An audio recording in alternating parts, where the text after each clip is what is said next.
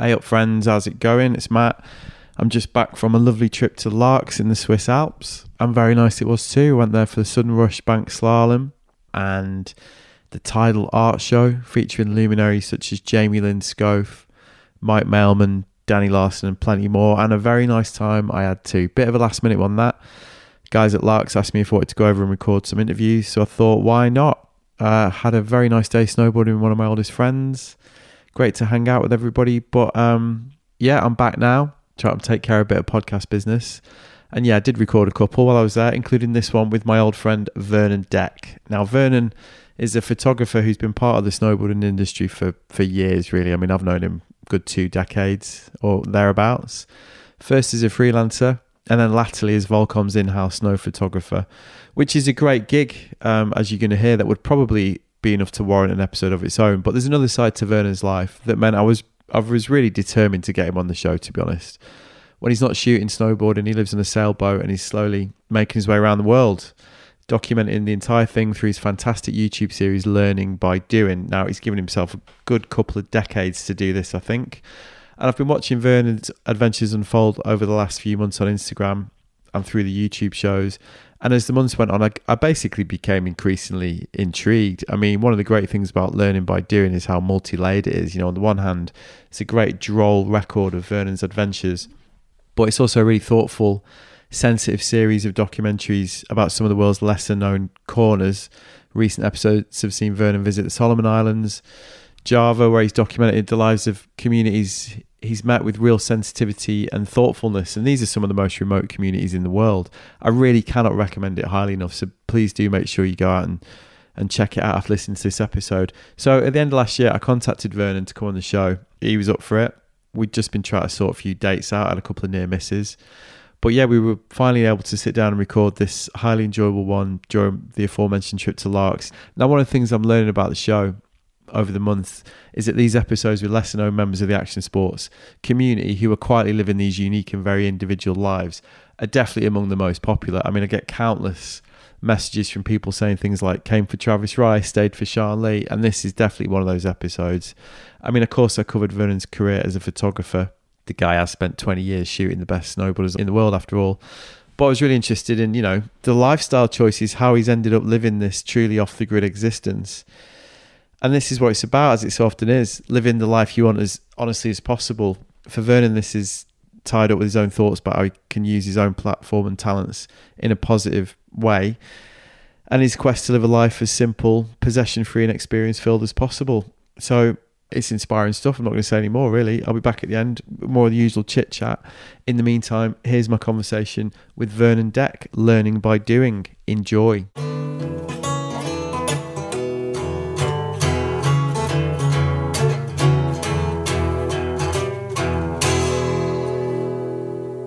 I'm with Vernon. How you doing? I'm doing good, mate. Good to see you again. Yeah, you too. We were funny, innit? We were chatting and we had a period where we hung out loads, didn't we? Like, and then I've not really seen you for years until like ISPO probably, right? The other week. Obviously kind of followed each other and know what each other are up to, but it's been a while, hasn't it? Like properly. Like I wouldn't honestly remember the time before ISPO when I saw you last, but yeah, I guess these days with social media we're sort of like vicariously living through everybody. Yeah, I know what you're up to. Yeah, exactly. Yeah. So how you doing when you get into town? We're in Lax, I should say, or Larks, as I got corrected by the bus driver earlier. Yeah, when did you get in town? I got here 2 days ago, so Tuesday. I've just been hanging out with the artists downstairs for the Tidal, the artists that are all here for the Tidal Art Show, and just been catching up with them and watching their artwork develop. It's pretty amazing watching the collabs and all that's going on. So they've been on site. So it's like Tidal Art Show. Scove, Brian Iguchi, is he here? Brian had to cancel yesterday. Family issues. Right. Is Jamie Lim coming? Jamie's arriving today. Is he? Maybe I should try and doorstep him.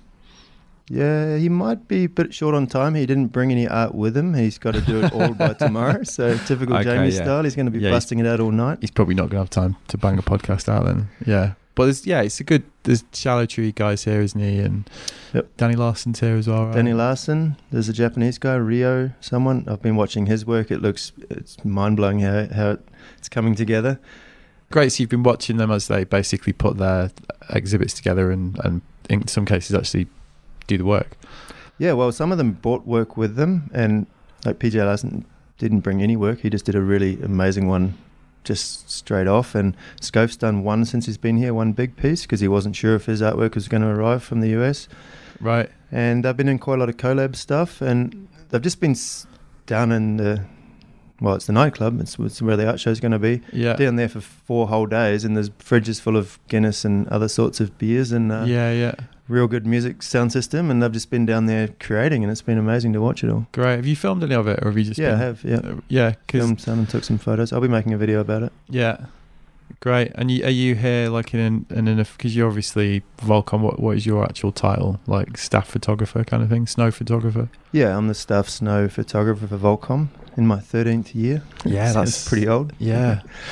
Are you officially here to do that? Yeah, I mean, it's going back a long way, but I first learned to snowboard in Larks, so I always come here for this event because it's one of my favourite ones to do, and obviously some of the artists are Volcom related, and came here to hang out, and then they actually officially invited me and gave me a hotel room. Larks did, so yeah, I'm officially here. Yeah. It's nice that, isn't it? They were cool with me as well. They were kind of like, oh yeah, come over and do some stuff. And yeah, but you're famous. Oh yeah, sure, right. Yeah. And I've wanted to come to this event for years actually, because it always looks like proper fun, proper old school snowboard event, doesn't it? Well, this is the 5th year, so it's not one of the very beginning bank slaloms, but obviously having Nicholas and Terrier's name on it and them actually building the course gives it pretty big relevance. Yeah, and, bit heft. Yeah, and Larks obviously is sort of the mecca of snowboarding in Europe, so it's a pretty good combination. And it's not the easiest of courses, so it's it's pretty challenging course. Have you had a go? Yeah, I did the very first year, and then I haven't done it since. Are you going to ride tomorrow? No, I tried. I used to ride quite a lot of bank slams, and I really love it. But if I do it, it's just mediocre photography and mediocre riding. I can't do either good, so I just prefer to try and do the photos. Do the good photography. Yeah, that's fair. I mean, just can't get my head in both things, because you're rushing to get back to the top to get your start number, and then in between trying to get some photos, but then you missed half of them while you were getting back up on the lift, and so it's just like not worth it. Yeah. So I really want to talk about your YouTube stuff. I really want to talk about your photography career as well, which is how we originally know each other from the snowboard industry. But I really want to talk about the YouTube stuff because like I said, I love it. I think it's great, and I love the mission, that you're on. So basically, you, as an overview, you've bought a boat in the southern hemisphere around Australia and Indo and the Solomons and that part of the world. Basically, you taught yourself to sail. And you're basically exploring that part of the world and documenting it as you go and learning to sail, and as you said, going off on this adventure basically. Yeah. Is that a good summary? Yep, that's pretty accurate. It's sort of evolving constantly, obviously. I just decided that I wanted to sail. Actually, it wasn't something I've ever wanted to do before. I grew up on the beach at the ocean, so I've always been in the water. Where'd you grow up? In a little town called Motueka in New Zealand. Okay, where's that? It's the very northern tip of the South Island, basically opposite Wellington. Right. But it's all national park, beautiful sandy beaches, and real nice. So I grew up there kayaking and doing all the water sports, but I never sailed before. Right. And it was a bit of a transition. For years I was nearly going to buy a mobile home because I was just like, what? I'm a photographer, I'm cruising around all over the place, I love it. Why would I pay rent in one place and never be there? Yeah, because how much are you on the road? You must be on the road like for work, for shooting. I mean, like what do you reckon? Well, back in the day when I used to shoot 2 seasons, I'd go to the southern hemisphere. So you just do the whole thing, basically. Yeah, it was just winters back to back. So I would be maybe 30 days, 40 days at home. Yeah, so it's a pointless thing to do. Yeah, I was just paying rent in Zurich for nothing, and it was like just because you need a home base, but you don't really need a home base if you can take your home with you. Yeah, so that was the thought. Yeah, I was going to, and then just didn't really happen because I was really busy those few years when I was thinking about that. I was doing a lot of international work then, so when like a mobile home wouldn't have helped. I was spending 2 or 3 months in the States, in Canada, and in Japan, and all over the place. So I put that on hold, and then after one really busy season, it was 2014, 2013 had been a crazy busy season of traveling. I went to Hawaii for a little holiday.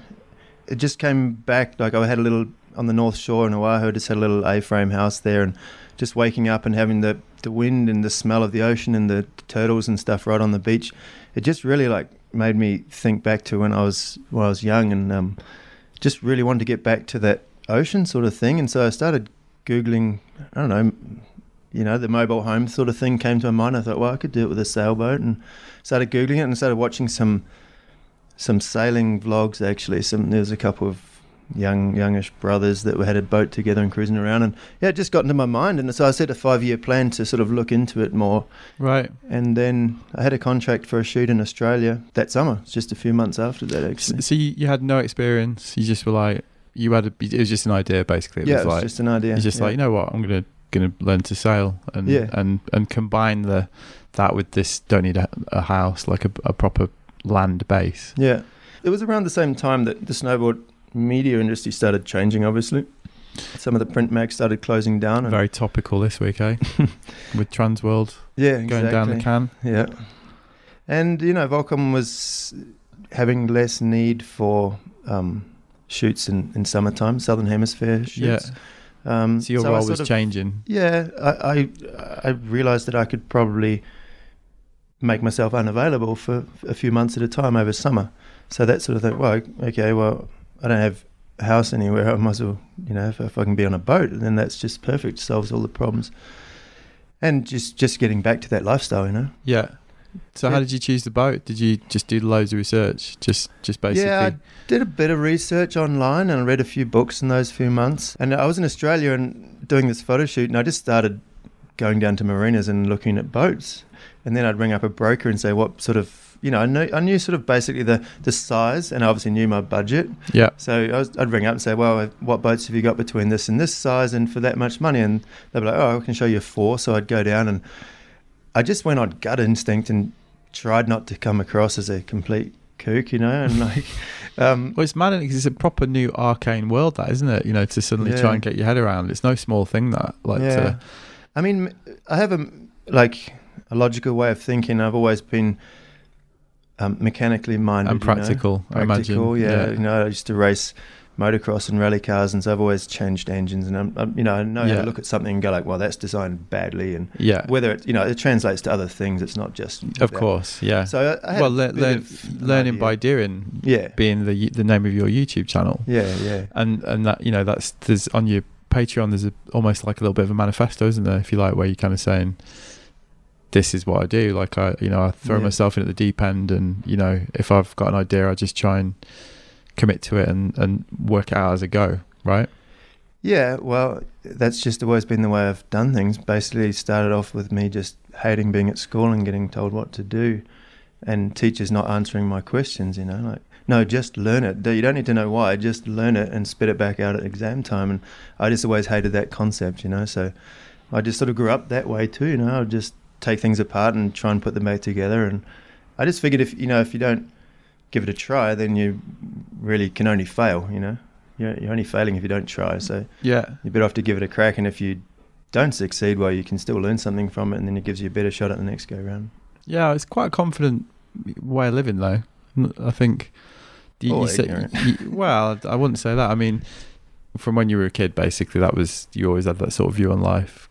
So presumably you kind of travelled from when you were quite young, and well, I mean, circumstances, life happened, and my dad was killed in an accident at quite a young age, and after that I just went backpacking. Basically, that would have been the time I would have been choosing to go to university with all my friends, and I had no idea what I would have wanted to study, and with that happening to my dad, it became real clear to me pretty much instantly, like, well, life can be pretty short. There's no point going and studying something for 4 years and then working out that you don't like it, and then starting again, or you've got a huge student loan or something. And so I decided to go backpacking, and that's, you know, when I got my first camera, when I was backpacking around, and it just, that's where it all sort of started. Just go out there and give it a crack, and you got nothing to lose, really. That's the way I've always looked at it. Yeah.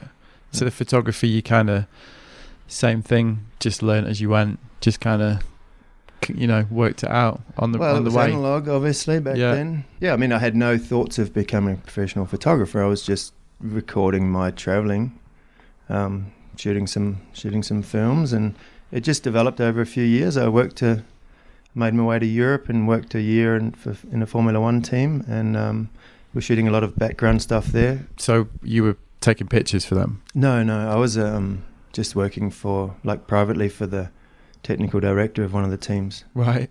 Sounds fairly interesting. Yeah, it was definitely a new experience. A lot of traveling and hanging out with filthy rich people doing. It's not a poor man's sport, that is it? No, but it was good, and I was just shooting a lot of background stuff. I sort of developed my photography, and it gave me some direction of where I didn't want to go with that.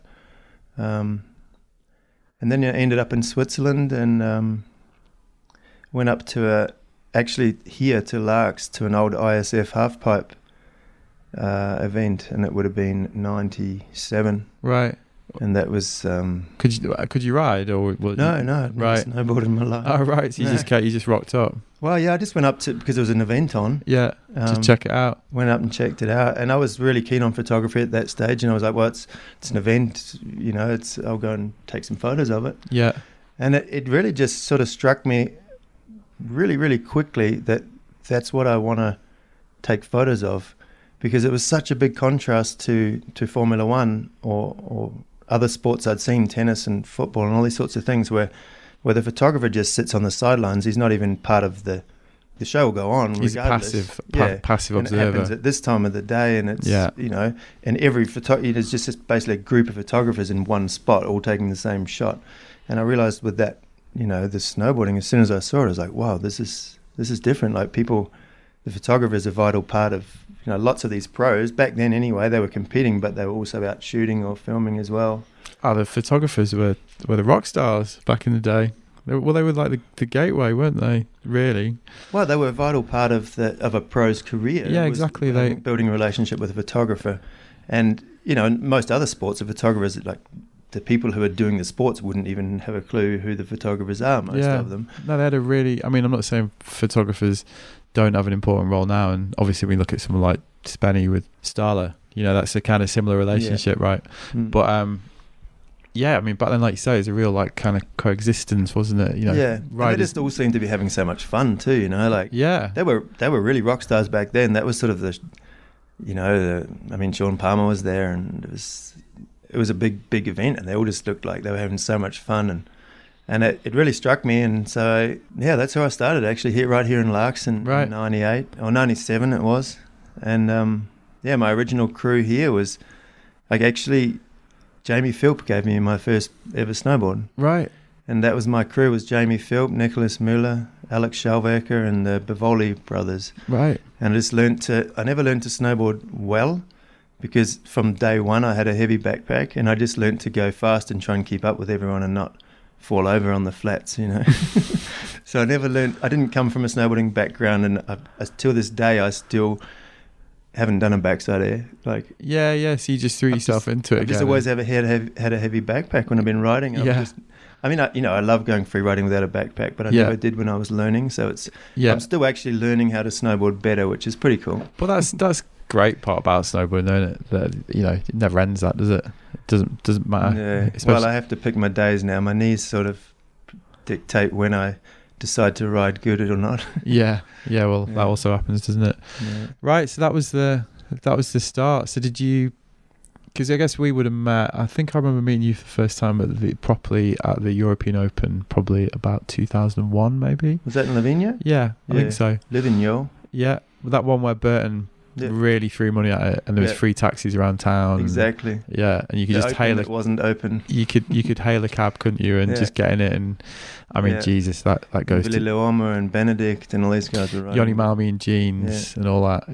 So I remember Pipe was in town, right? And I remember seeing Mikkel ride that, and he was about 12. Oh, that whole little crew was there. It was Ollie Gittler, Mikkel, Freddie Osbo. That's what I was going to say. A couple other kids from America, I can't remember, but I remember we all did loads of articles, didn't we, about like the next generation of Scanner Kids kind of thing.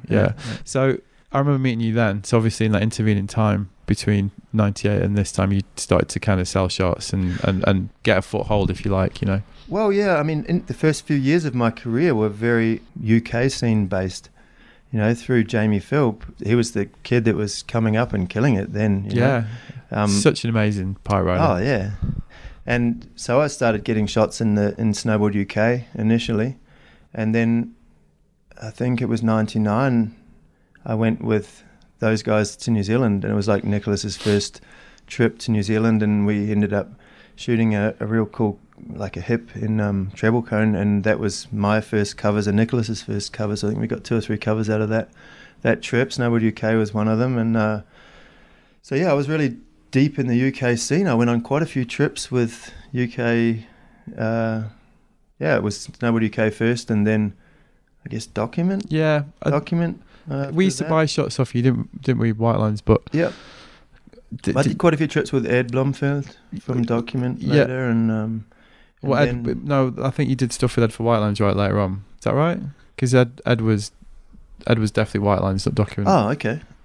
Anyway, yeah, it's a while ago. So it was White Lines. Okay, yeah, it's a long time. I think that was probably after me and Chris and Ed left, because then Ed took over, didn't he? Because we used to buy shots from you, didn't we?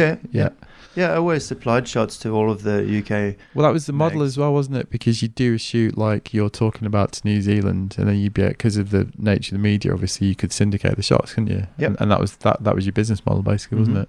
I mean, I would never go on a trip to New Zealand if selling it to one magazine in the UK wouldn't pay for the trip, so we'd have to sell it in.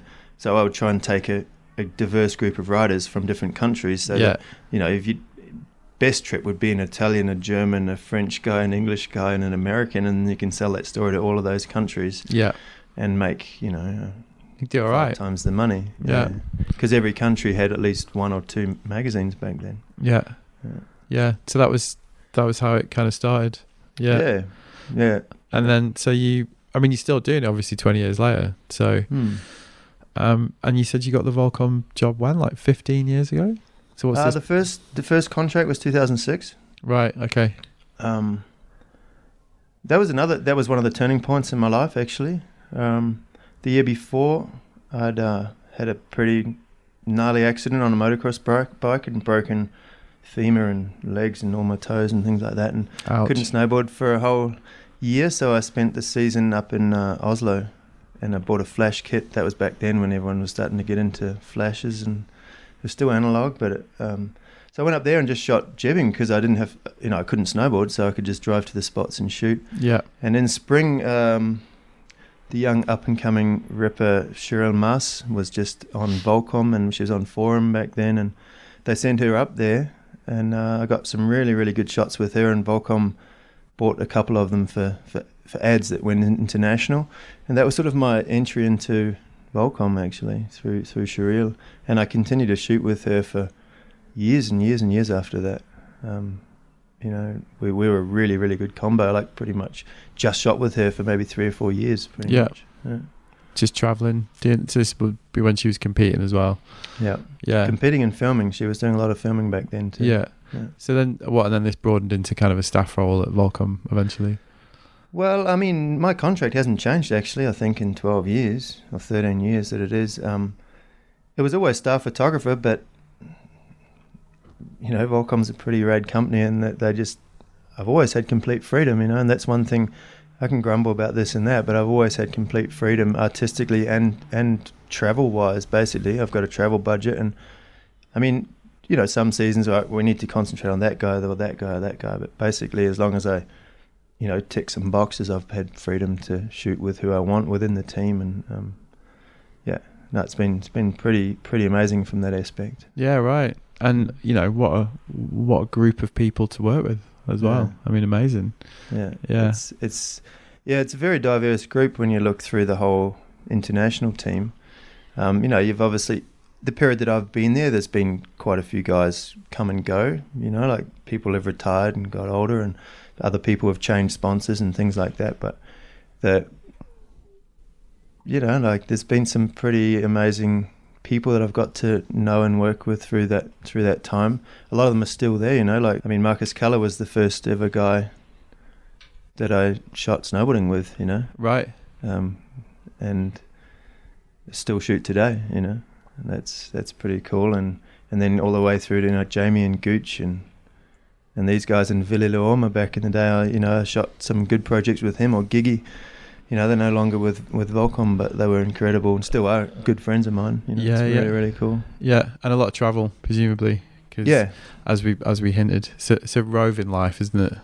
That life. You Well, know. I love that though. I've never been one to stay in one place. I don't collect things. I don't have anything. I don't have a record collection or like a bone china collection or anything like that. You Yeah. know, like I get antsy if I stay in one place for 2 weeks. So it's pretty perfect. And I just love to go new places and meet new people or reconnect with people I haven't seen for a while. And yeah, this is perfect for that. Yeah. Yeah. So essentially, then your life is on the road. Like, have you ever had? You said you had a place in Zurich, but have you ever had a home base that you could really, that you spent a prolonged period of time at in this period, or have you just always? Not really. I mean, I've paid rent for sure, but I've just not spent much time where I was paying rent. Yeah. You've got to have especially in Switzerland where everything's sort of official, you've got to have an address and you got to pay tax somewhere and things like that. But I was just never there much. Even if I had a month off, I'd go home for 3 days and then be like, oh, I'm going to go to Amsterdam this week and there's nothing on, but I got a friend there and it's cool to go and visit, you know. I wouldn't just go home and sit there for a month and be like, oh, I'm so happy to be home. Yeah. I'd be like, oh, I'd do my washing and then leave again, sort of thing. Yeah. So as we were saying, the seed was planted to kind of bring the adventure sailing, you know, back to this story element into it. Yeah. Yeah. So that was that. That was just it. It's a bit of a different idea of life for me now too. The sailing just gives me an escape, really. You know, I've spent so many years traveling with people, and I'm actually getting. Well, obviously, I'm getting older every year, but the snowboarders that I generally work with are sort of staying the same age, if you get what I mean. Like, oh yeah, it rotates. Totally get what you mean. I'm sort of, I'm getting older every year, and the snowboarders are 20. You know, which is it's cool because it keeps me young, and I know what's going on with the youth and all this sorts of stuff. But I really appreciate going away and not talking to anybody for quite a while now when I'm on the boat. That's what I was going to ask, because obviously it is. You know, you're talking about the fact you've been on the road since you were a kid, and you've always enjoyed this life. But it did strike me when you were talking to me about it earlier that it seemed like it was catalyzed by a change. You know, to want to do it, to want to kind of change it up in a way, and to sort of branch off in a new direction almost. Yeah, exactly. I mean, it's always been a bit of a sticking point for me. I'm proud of my career and everything, but it's at the end of the day. I'm promoting consumerism. You know, my work is being used to advertise goods, and they are goods. You know, like people buy them and then throw them away. They're consumables. It's frivolous. Yeah, it's very frivolous what we do. It is, and we're all involved in it one way or another. Yeah. And it's fine, but I'm not like, you know, in an ideal world, I would rather my photography was used to do something good. Right, okay. So that has been on your mind. Yeah, it's been on my mind, and it's it's coming more to the fore, obviously. As you get older. As I get older, and as we sort of start realizing what the problems that we're doing to the planet, you know, that's becoming more and more. And so I guess 10 years ago I started thinking about this more. It's almost like this kind of use your talent for good thing. Yeah, well, I mean that's the whole point of it. I mean, my photography obviously hopefully inspires people, but I would rather inspire them to go out and do something good or enjoy the nature than inspire them to go out and buy some product. Although hopefully the snowboarding stuff inspires people to go out snowboarding and go in the mountains. It's not all about product, obviously. Yeah. But yeah. No, I understand. It's a contradiction at the heart of the lifestyle, you know, that doesn't really get spoken of quite that often. I interviewed Jeremy Jones the other week, and he kind of covered it on the sort of, you know, we travel around the world, and I know I'm lecturing people about, you know, their habits kind of level, but there if you are at all thoughtful, you know, it is definitely quite hard to reconcile when you get down to it. You know, it's pretty frivolous. So I can completely understand that you might start getting uncomfortable with that after you've done it for a while. I mean, we're all really, really lucky. And I mean, to be honest, everyone in the Western part of the world is pretty lucky, really. I mean, you go to a lot of places in the world and they don't even have choices. The world's tiniest violins definitely playing somewhere. Yeah. So, but yeah, I just feel with this sort of new adventure I'm on with the sailing, I can, well, I mean, it's whatever. It's the new school thing to say, I guess, like lower the footprint and all that. But it's really just about, I don't need to be part of it all the year, On my boat, I used 60 litres of diesel in 6 months last year, doing nearly 10,000 kilometres. And the rest of it was just wind and, I used gas for cooking, but not too much, and solar power for everything else. And, I didn't go to the supermarket in 4 months, didn't have internet for 3 months. And so, my footprint was lower, but that's not the main reason. The main reason is to go and see the people who aren't connected to our world. And that's why I've really been enjoying the shows, because I think you're documenting it, and I'm going to obviously put links in. I really do implore everybody to check them out, because they're great, and you are documenting it really sensitively, I think, and you can see the joy it's given you as well, like seeing these places and meeting these people, because it is humbling. Even just watching it's quite humbling. Like I watched the one where we were talking about earlier. Remind me what it's called? Java. Ontong Java. Yeah, and you get there and they're all performing, and you get to sort of see that lifestyle. And then the episode before where all the kids are coming on the boat and that interaction with the kids, it's absolutely great. It must be really, really just such a lovely thing to experience. Ultimately. Yeah, well, thanks for that. It's been, obviously building up to this. The 3 seasons I spent sailing up and down the coast in Australia, basically just learning how to sail. But the whole idea was to build up, to go out, to use the boat, to go to these places that tourists can't get to. Yeah.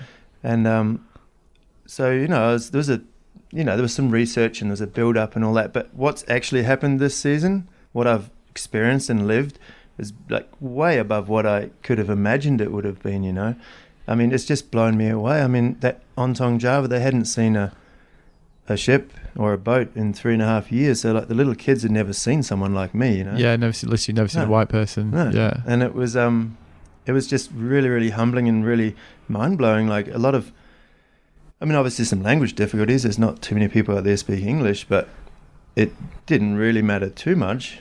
But yeah, it was just a wake up call for me, like what is happiness even, these people are really happy. I didn't see one, depressed person. There's no old people homes. There's no, no one's on attention deficit drugs. There's no one, there's no problems out there. They just, when someone gets old and sick, they die. You don't keep them alive for 5 years and with, in a hospital.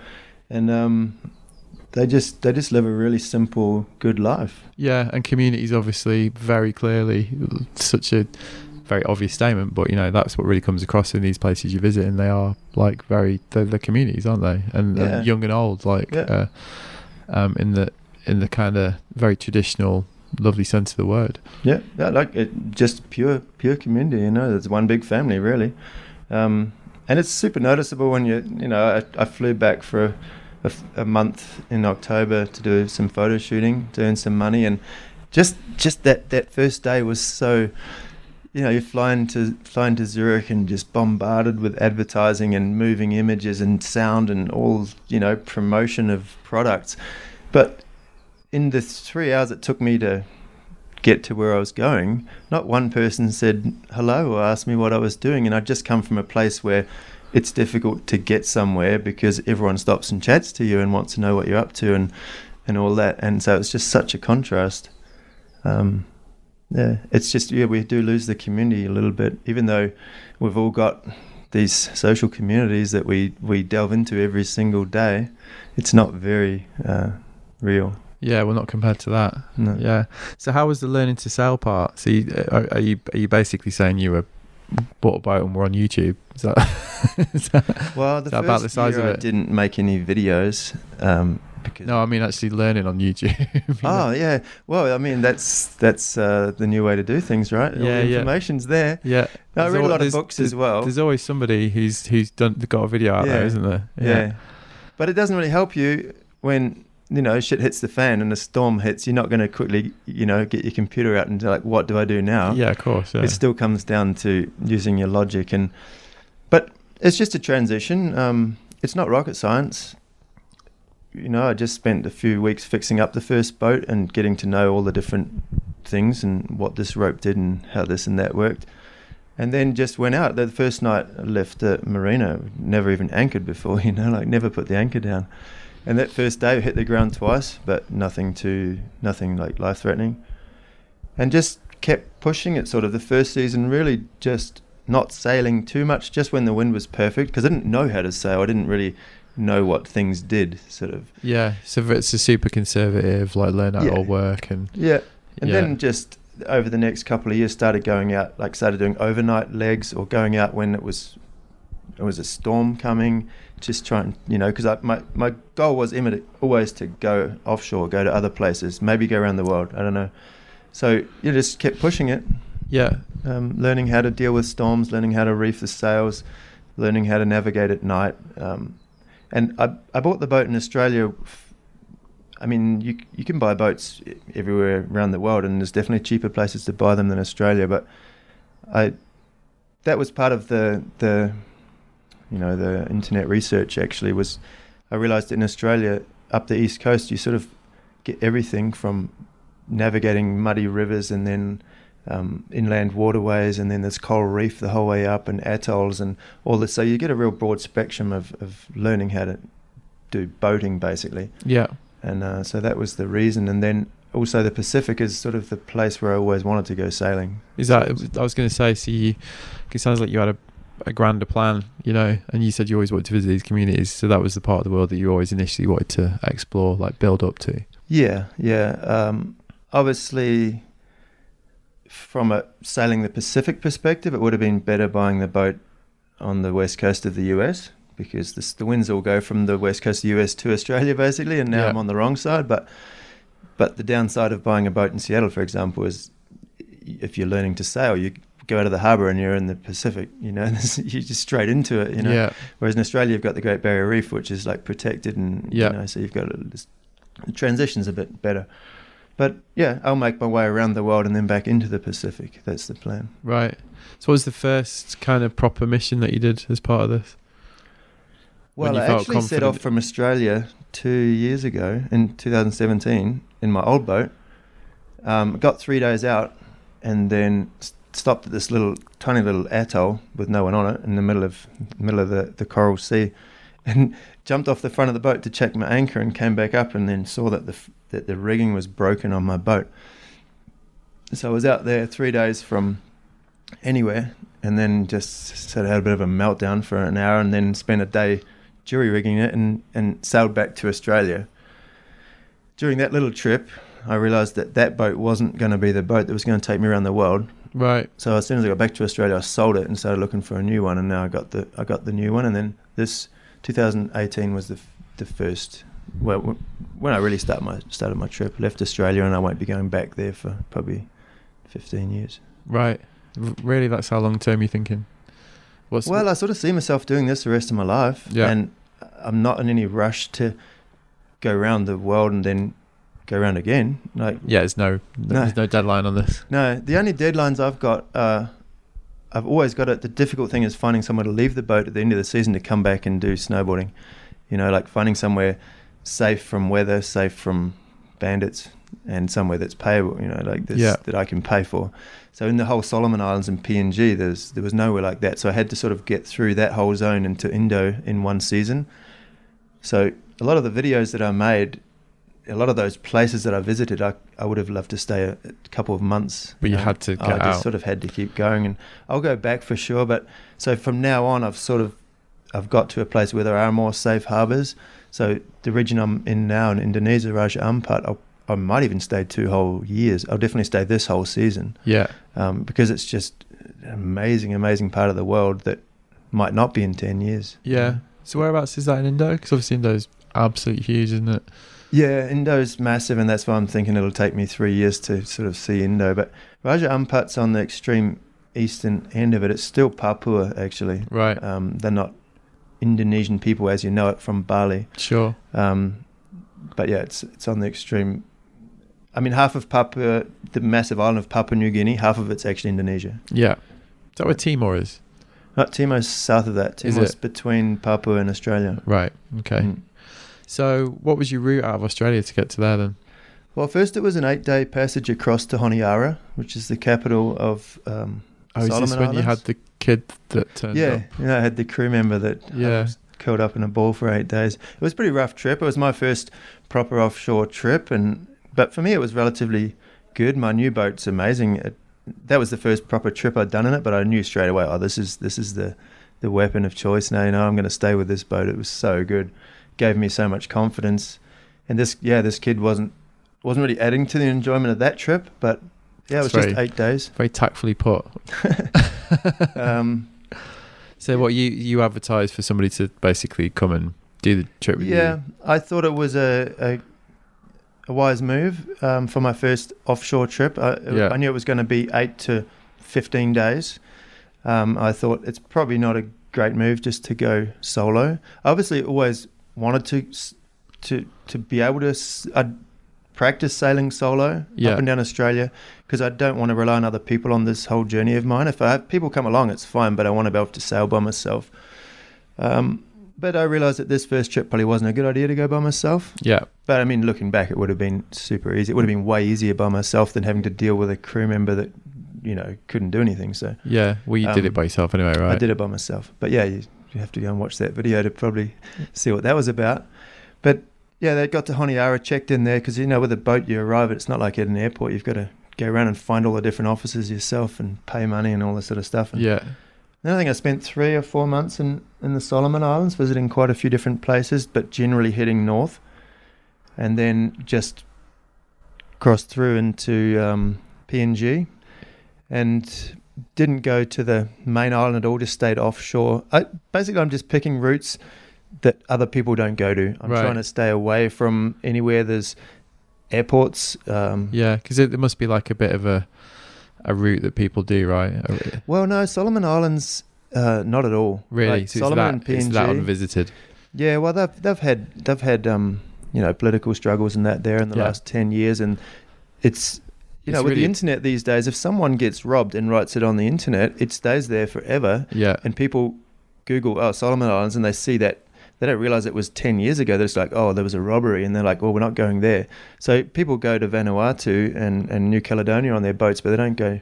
Like, I only saw one other sailing boat in 3 months, Wow. I mean, there could have been more that I didn't see, but I only saw one. Yeah. It's very, very... I think they get definitely under 100 sailboats pass through there per year. Whereas, Fiji, you're looking at thousands and thousands, and then the Caribbean, it's just crazy. So... but that's the whole point, Yeah, I was going to say that's what you were seeking. Yeah, like I'm definitely not going to sail through the Mediterranean, and I'm only going to skirt the Caribbean. I've got no interest. I mean, you Google it, and there's like 1,000 videos about each place. Why would I want to go there? Yeah, like the locals. That's their business, is to cater to tourists. I don't want to see that. I mean, so documenting it is also. You've talked about how you wanted to basically live a different lifestyle, but documenting it was also a big part of it. Then, like, kind of try to find these stories. Is that something that you were equally interested in doing? Well, I mean, or is that just developed? Yeah, I mean, I used to do blogs and stuff back in the day, and it was always, I've just got a really bad memory, so. And also, one thing the internet's good for. Yeah, it's all, like you say, it's always there. And I'm really bad at keeping in touch with my mum and my family, so it was always a good way for so that they can see what I'm up to and things like that. And I didn't really have too much of an idea of how to document this trip, but But when I started getting to these places, it just became clear really, really instinctively what I wanted to document. Yeah. The people. It's always about the people. I mean, I've travelled my whole life and I've seen the most amazing waterfalls and places. But if I think back, the memories that really stick with me are people I've met in some of these places. Yeah. So that's the people are the special. That's our connection, right? I mean, they happen to live in very beautiful places, but it's the people, and that's what I want to keep documenting actually as I keep going around. Yeah, and what have you? It's a bit of a kind of big question, but what do you think you've kind of what would you say you've learned about people in that time while you've been doing it?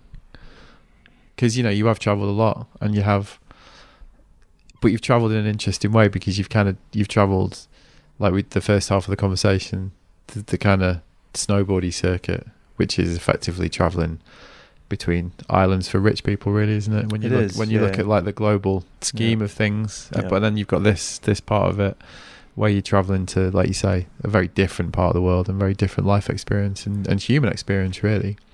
Yeah, I mean, it's really hard to compare them. I mean, one's for work as well. One, the traveling for snowboarding's been for work, and for many years I just did that. I would fly in, do the job, and fly out. And then a few years ago, I started to try and get somewhere a week before the shoot or stay a week after, because I realized I'm going to all these places and I'm not actually, experiencing much at all. Yeah. So they're quite interchangeable ultimately, aren't they, as well, culturally? Yeah. Yeah. So I'd arrive in I grew up in New Zealand, and I realised I hadn't even travelled in New Zealand at all. But I've been going back there every August for a month, hanging out in Wanaka, and then leaving again. And then I realised, wow, if you go south of Wanaka, it's like Fiordland and all these crazy, crazy places. And so I started getting there a week earlier and renting a car and just going and exploring it. And I tried to do that in as many places as I could actually after that, because I realised, you can just keep travelling around for years and years, and you just know airports and ski resorts. Basically. That's what I'm like with the UK at the minute. Like I keep thinking, like, I actually just want to spend some time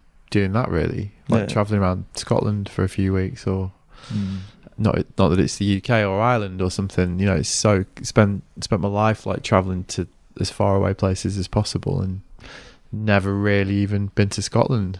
I think that's a general thing, though. I mean, many people don't know their own countries that well, right? Yeah. There's always, especially, I mean, I feel it from New Zealand, because the whole world, it's just like this cone pointing outwards from New Zealand. Right. And the whole world is out there, and everyone just wants to leave. But then when you get to Switzerland, for example, pretty much everyone in Switzerland, their goal is to go to New Zealand. They're like, why did you come here? And I'm like, well, I want to get away from New Zealand and see something else. And that's the funny part of traveling as well, isn't it? Because when you go to those places and people are like, what the fuck are you doing here? You know, like, why?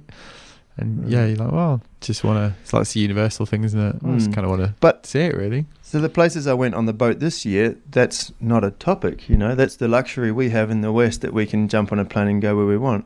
Like, these people, most of them have never been off their island. There's a very few. There's a couple of teachers and a nurse that have been back to the mainland for training, And there was one guy who'd been to New Zealand to pick apples once, and he was my go-to guy because he spoke good English. Yeah. On this Ontong Java atoll. But they don't. I mean, it's really funny. It took me a while to sort of get my head around a lot of it. So I was looking for somewhere to go spearfishing, and I showed them my phone a satellite image of their island, and so like, can you point out where would be a good place? And they didn't recognise their atoll because they've never seen it from that perspective. And they didn't even realise that there's a satellite up there looking down at them, taking a picture of their home. It was all foreign to them, Right. And it's like, I'm using that to navigate all around while I'm sailing. And that the concept was just different for them, Right. But they must have been stoked on that, right? They must have been blown away by it.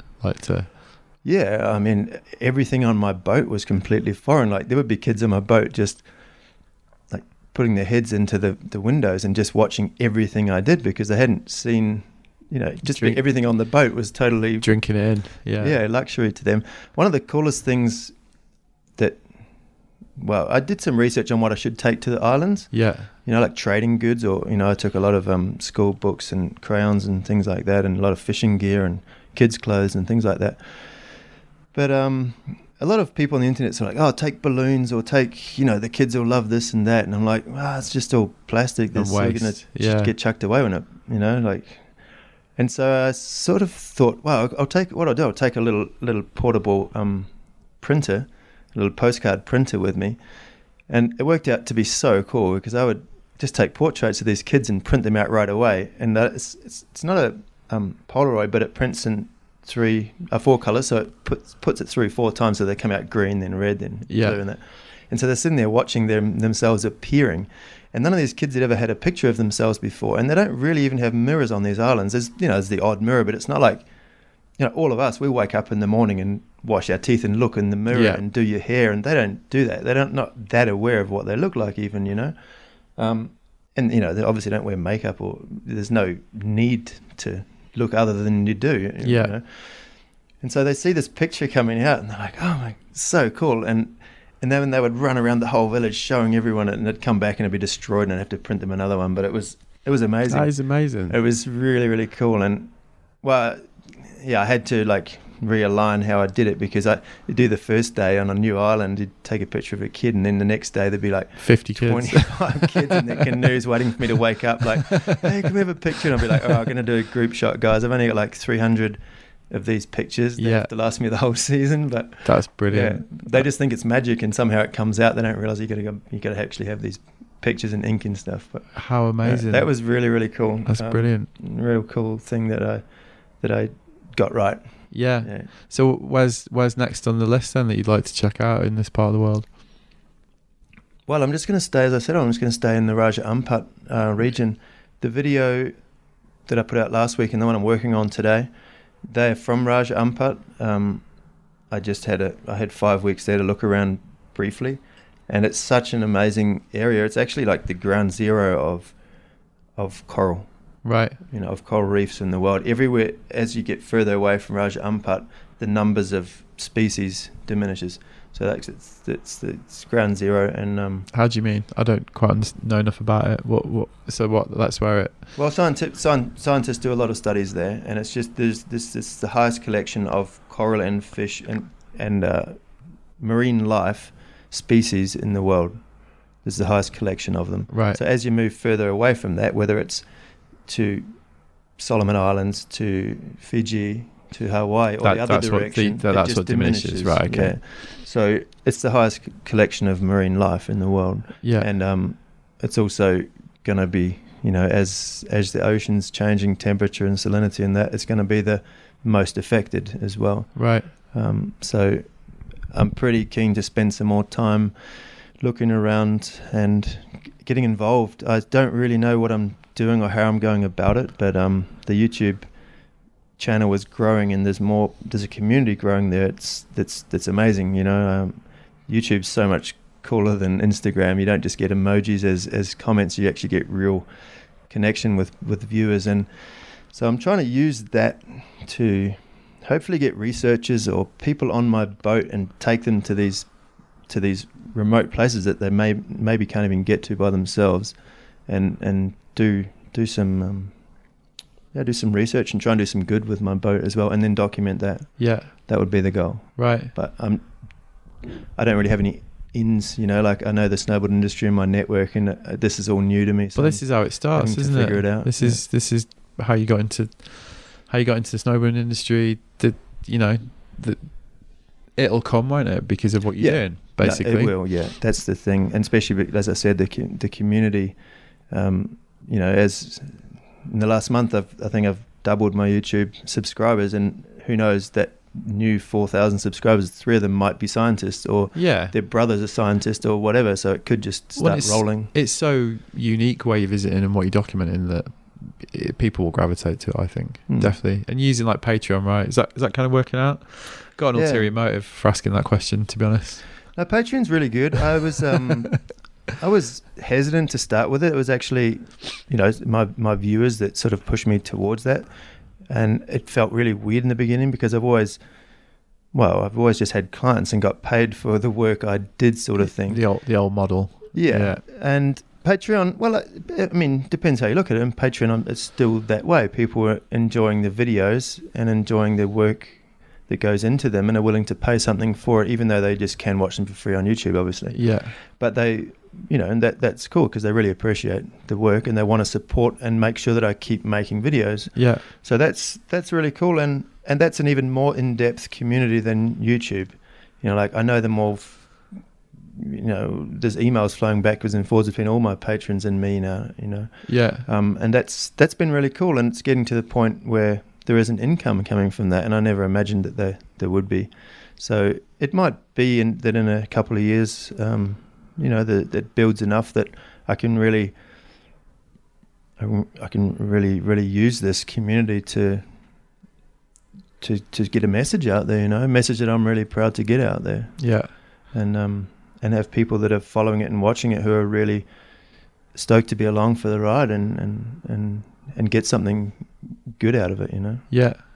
And in the meantime, continue this lifestyle that you've got of combining this with shooting, snowboarding. Yeah, well, I mean, it might sound as I'm a bit anti towards what I'm currently doing. I mean, don't get me wrong. I mean, I've had a dream of a life, Yeah. I mean, I love snowboarding. It's a great I'm gig. Surrounded by crazy talented. It's a great setup you've got going. I mean, sometimes I feel a bit grumpy because I'm not feeling that sorry for you. Snow's bad or whatever, and then I'm just like, yeah, but look at what you're doing, But no, and the amount of friends I've got worldwide, and the amazing friends, like the really talented, like weirdos of the world that don't fit in anywhere else. They fit in the snowboard world, and I'm super honored to call them my friends, and it's never even been. There's obviously days where it's a bit of a job, but it's a bit of a dream scenario. And for me to even be thinking about moving on to something else seems really strange to me. But it's a transition, and my body. I've had 3 ACL reconstructions and carrying heavy camera gear and all that. It's sooner or later there will be a time where I'm like just physically don't enjoy. It's got a shelf life. That, It's definitely hard work. But I love that. I still love the creative aspect of it. I really, really love that. I mean, you just had a show in Chamonix, right? Still, huh? You just had a show in. Sorry, interrupted you, but you just had a show in Chamonix. Speaking of the creative end of it, yeah, that was really, really cool. That was, association with Volcom. We were down there for a Volcom shoot and decided to put on a show, and that was really cool because. I mean, I'd never been to Chamonix before last year. How crazy is that? That is crazy. Yeah. But I actually spent 2 months down there last year and got some amazing pictures of Arthur Longo and, Blake Paul. And, it was a really, really cool trip down there. And then back again this year and put on this exhibition, and then Ollie Gittler's band played afterwards, and it was a real cool party. There was a few hundred people there, and a few of the local snowboard sort of scene came up to me and was just super stoked, because it's such a ski town. Yeah. But there is a real good snowboard community there, but no one really does anything for the snowboard community. And they were really like, wow, it's cool that Volcom is coming back in here and putting on this rad party and exhibition and like doing something. And because Longo obviously was killing it the last 2 seasons down there, so there's a lot of people talking about, what they went up the mountain and saw the jump or saw his lines and were like, wow, that was Longo did that yesterday. Yeah. So there's a bit of a vibe going with the snowboard scene, and that was some real cool feedback I got from those people. It was really nice. So before I just interrupted you, I think you were about to say that you're enjoying the creativity of shooting snowboarding because obviously you got this unique perspective on how it's progressing because you're there every day shooting with these guys. How do you see that side of snowboarding right now? You got a pretty unique perspective on that, I imagine. You mean the progression of snowboarding itself? Yeah, exactly. Like the way that the. Well, I mean, it's a juggernaut. You can't really stop it. It's doing what it's doing. It's a very good way of putting it. I've in all my career of snowboarding, I've never been to the Olympic Games. It's just not been something I'm not strongly anti. I'm sort of anti the way it all come about with FIS and everything, but I mean, it is what it is. But I've just never been interested in going there because, again, it's basically just shooting football. There's guys down there that weigh 200 kilos. They're probably going to get the same shot as me, but they can't snowboard or even been on a snowboard in their life. So why would I want to go there? But it has progressed snowboarding in terms of the tricks that they're doing these days. I sort of find it a bit sad. Now, obviously, with print going and any sort of video that's longer than 3 minutes. You know, it's tough these days for young guys to get and have a career in the backcountry. You sort of basically got to ride for your national federation till you get to the point where you've hopefully won a few competitions and doors open up to start doing other things. Yeah. Which is sort of how it almost always like was, but it's just much a tougher cut now. It's almost like the reward, isn't it? You know, if you do well, you might get to do that part of it. Well, I mean, Starley's at that point where he could decide to do that because he's got his own following with the YouTube as well. Billy's probably at that point as well. Billy Morgan, you know, kind of done enough to earn the right to do that. But yeah, like, do we look at him like super hard road to get there? Yeah. You're right. That's really changed, hasn't it? Actually. Yeah, I mean, you know, back in the day, obviously, like BJ Linus was still competing at X Games when he was, you know, getting the gnarliest video parts he'd do all in one season, and you can't think about that now. Like Starley, for as an example, this season can be his fuck around season because it's just after the Olympics. You've got nothing to lose, sort of. Yeah. But you know, that's 1 year, and then you've got 3 years of 2 years of qualification and 1 year of Olympics after that. Yeah. And that's sort of, but it's tough. It is what it is. I mean, they're all still, you know, super lucky and fortunate people to get paid to go around snowboarding. Yeah. But the progression is, I mean, we're here in Larks now for the banked slalom, and I think banked slaloms have done a lot for snowboarding. They're really bringing back in the older folk, and with it, the kids that those older folk have now got. And I really think the next wave of snowboarding beginners is happening because of this, not because of the Olympics. Yeah. You know? Yeah. The family vibe. I mean, with the banked slaloms has also come, you know, returned the turning, you know, like just the whole way the boards have all been shaped nowadays and all that. So I really think the banked slaloms are just as important as the Olympics to the whole snowboarding scene. And it gives you an alternative. You don't have to go and ride the superpipe. You can go with your buddies and ride the banked slalom course. So next week after Larks, after this competition, that course is there for the rest of the season, you know? Yeah. And people just train, like just go 20 people in a row through it. It's awesome. Yeah. Well, it's bringing back the accessibility, isn't it? Basically, you know. Well, it's not about performance as much, you know. Well, I mean, obviously you want to get a fast time during the event, but it's not judged, and it's basically just fun. And so I think that's really cool. As far as competitive snowboarding, I think it's a bit miserable at the moment. There's no real focus, you know, like you know, the Burton series has sort of gone away. There's only the US Open now. The Dew Tour is, I guess, one event. The Arctic Challenge is no more. Like, you know, it's a bit miserable what's going on sort of with that, but I guess that's also a financial thing maybe. There's just no cohesiveness, you know, when you look at surfing. They've just got their game together when in terms of selling a package. This is surfing. This is competitive surfing, whereas snowboarding doesn't have that. No, and people have tried, haven't they? But just, I know what you mean, it just kind of feel like the battle's been lost a bit, really. Yeah, but I think it's a transition period. I think everyone's just a bit like, oh. Yeah. But I think something will come out of it. Yeah. I think something will come out of it. And the young kids don't even know about. They definitely don't remember ISF. No, they don't. You know, like they think it. Well, I did something recently where that came up, and someone came up to me afterwards and said he's like 25, and he was a bit like, oh God, he's pretty much like, God, you old fart. It's like banging on about that again, you know. And he was a bit like, I don't give a fuck about that, you know. No, because it's just literally happened before they were born. Yeah, but I mean, it is. I mean, you go to Saas Fay in October, and you know they built a beautiful pipe up there, and it's a great park, and they have the stomping grounds, and Charles Beckinsale comes in and builds a fantastic course and all this. But there's just as many coaches and physios up there as there are riders, if not more actually. Because some riders have their own coach and physio, and so they come up with their little chairs and they sit at the top or the bottom of the pipe and film everything and give feedback of every run, and that's not how snowboarding used to be.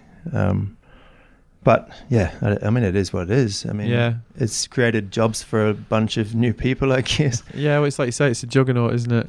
You can't really control it.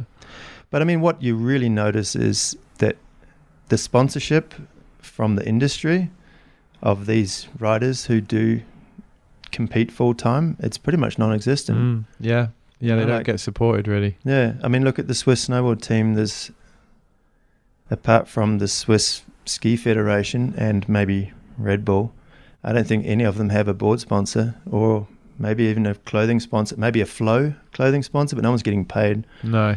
And that just sort of shows you the relevance to the industry, or what they think they can get back from being involved with their athlete. Yeah, it's definitely a bit of a split, isn't there? Yeah. Man, I really enjoyed that. That was wicked. Thanks so much for doing it. Yeah, it's been rad, and thanks a lot for the invite. I've been listening to your very interesting podcast. I've still got quite a few. I actually listened to a podcast for the first time maybe 6 months ago. I'd just never been into podcasts. Yeah, it's definitely having a renaissance. Yeah, what do you call great. two white men that sat together? A podcast. A podcast, yeah, I guess. Yeah, it's been... That's the gag. But it's sort of cool to know that there's still a bunch of, the older ones that I haven't listened to, because whenever I'm driving now, I just put them in and go for it. And on my boat, I mean, I've got hours and hours to kill every day. That really tickled me, actually, when you sent me a message saying you were listening to it on the boat. I was like, that's fucking rad. That's great. Oh, well, thanks for listening, and thanks for doing it. No, it's awesome, and I hope this hasn't been too much of a jumble of ideas. My memory of events is a little bit hazy. Everyone says that. Yeah, no, it's been great. Thanks, man. Awesome. So there you go. That was my conversation with Vernon Deck. Hope you enjoyed it. Lot to think about there, eh? Full of admiration for the way Vernon approaches his life so purposefully, and I hope everybody got as much out of that episode as I did. Definitely go and check out Learning by Doing on YouTube if you're not bored of me saying that by now. I think he's done about 60 or 70 episodes he's getting on for that anyway. There's a lot to catch up on. And if you dig it, why not sign up to his Patreon page to support his work and help him take his films to a wider audience. You can find Vernon over at Vernon Deck on Instagram, so you can keep up with what he's up to, his travels, updates on when the latest episodes are arriving, and all the rest of it. So like I said at the top, I had a really great time in Larks. I'm having a really difficult time saying Larks. Normally I call it Lax, but I got proper dissed by the bus driver. I mean, it's not how you say it, I get it, but Larks, I mean, that's just doesn't square with my accent, does it? Anyway, I had a great time in Switzerland. So thank you to my friends Astrid and Birgit for hosting me for the 2 days I was in town. Like I said, there's a lot going on. There was the Sudden Rush Bank Slalom put on by Terrier and Nicholas Muller. The Tidal Art Show, as I said, put on by Aaron Schwartz. And I had a really good couple of days. A great time snowboarding, hung out at the Bank Slalom, went to the art show. Generally reminded myself that sometimes snowboarding can be really, really fun. And that was one of those occasions. Also finally tracked down Scof for the podcast, which is coming up soon and which was really fun. Actually cracked me up, that one, as it always does, hanging out with Scof. And I did see Terrier. I put this on Instagram saying I might get the chance to interview Terrier. I did see him and we did have a chat about doing the interview, which is progress because we've been chatting about doing the interview for ages now. Going to be honest up front, say we didn't tick it off this time around, but there's a loose plan to get together and go and see a game, football that is, at some point, and do the podcast at the same time. Now, me and Terrier originally became friends after I interviewed him back in the day, and it became apparent he was as mad on football as I am. Since then, we've stayed friends, kept in touch, been to a few games and all that. So that's the plan, really. God knows when it's going to happen. I'm gunning for the United-Chelsea game at the end of April in Manchester, so you never know. Maybe that will happen. It's happened before, so we'll see. Also chatted to Nicholas Muller, another much requested guest, about coming on the show. Happy to report that he listens to the show and he's up for it. So again, we were just like, all right, well, let's try and work that out at some point. Did meet Jamie Lynn, but being that it was pretty late at the art show, there was no way on earth we were getting that one done there. But I did, start the proceedings of getting on his radar. The point is, seeds have been planted amongst these three much requested guests. You've got to be careful about how you approach it, both in the interview, as I often explain, and also in trying to land the interviews. Softly, softly kill the monkey, as my wife Alima likes to say. Anyway, hope you enjoyed this episode with Vernon Deck. As ever, check the website for show notes. Get in touch to give me feedback. Share it if you like, and if not, then that's fine too. I'll see you next week. Nice one.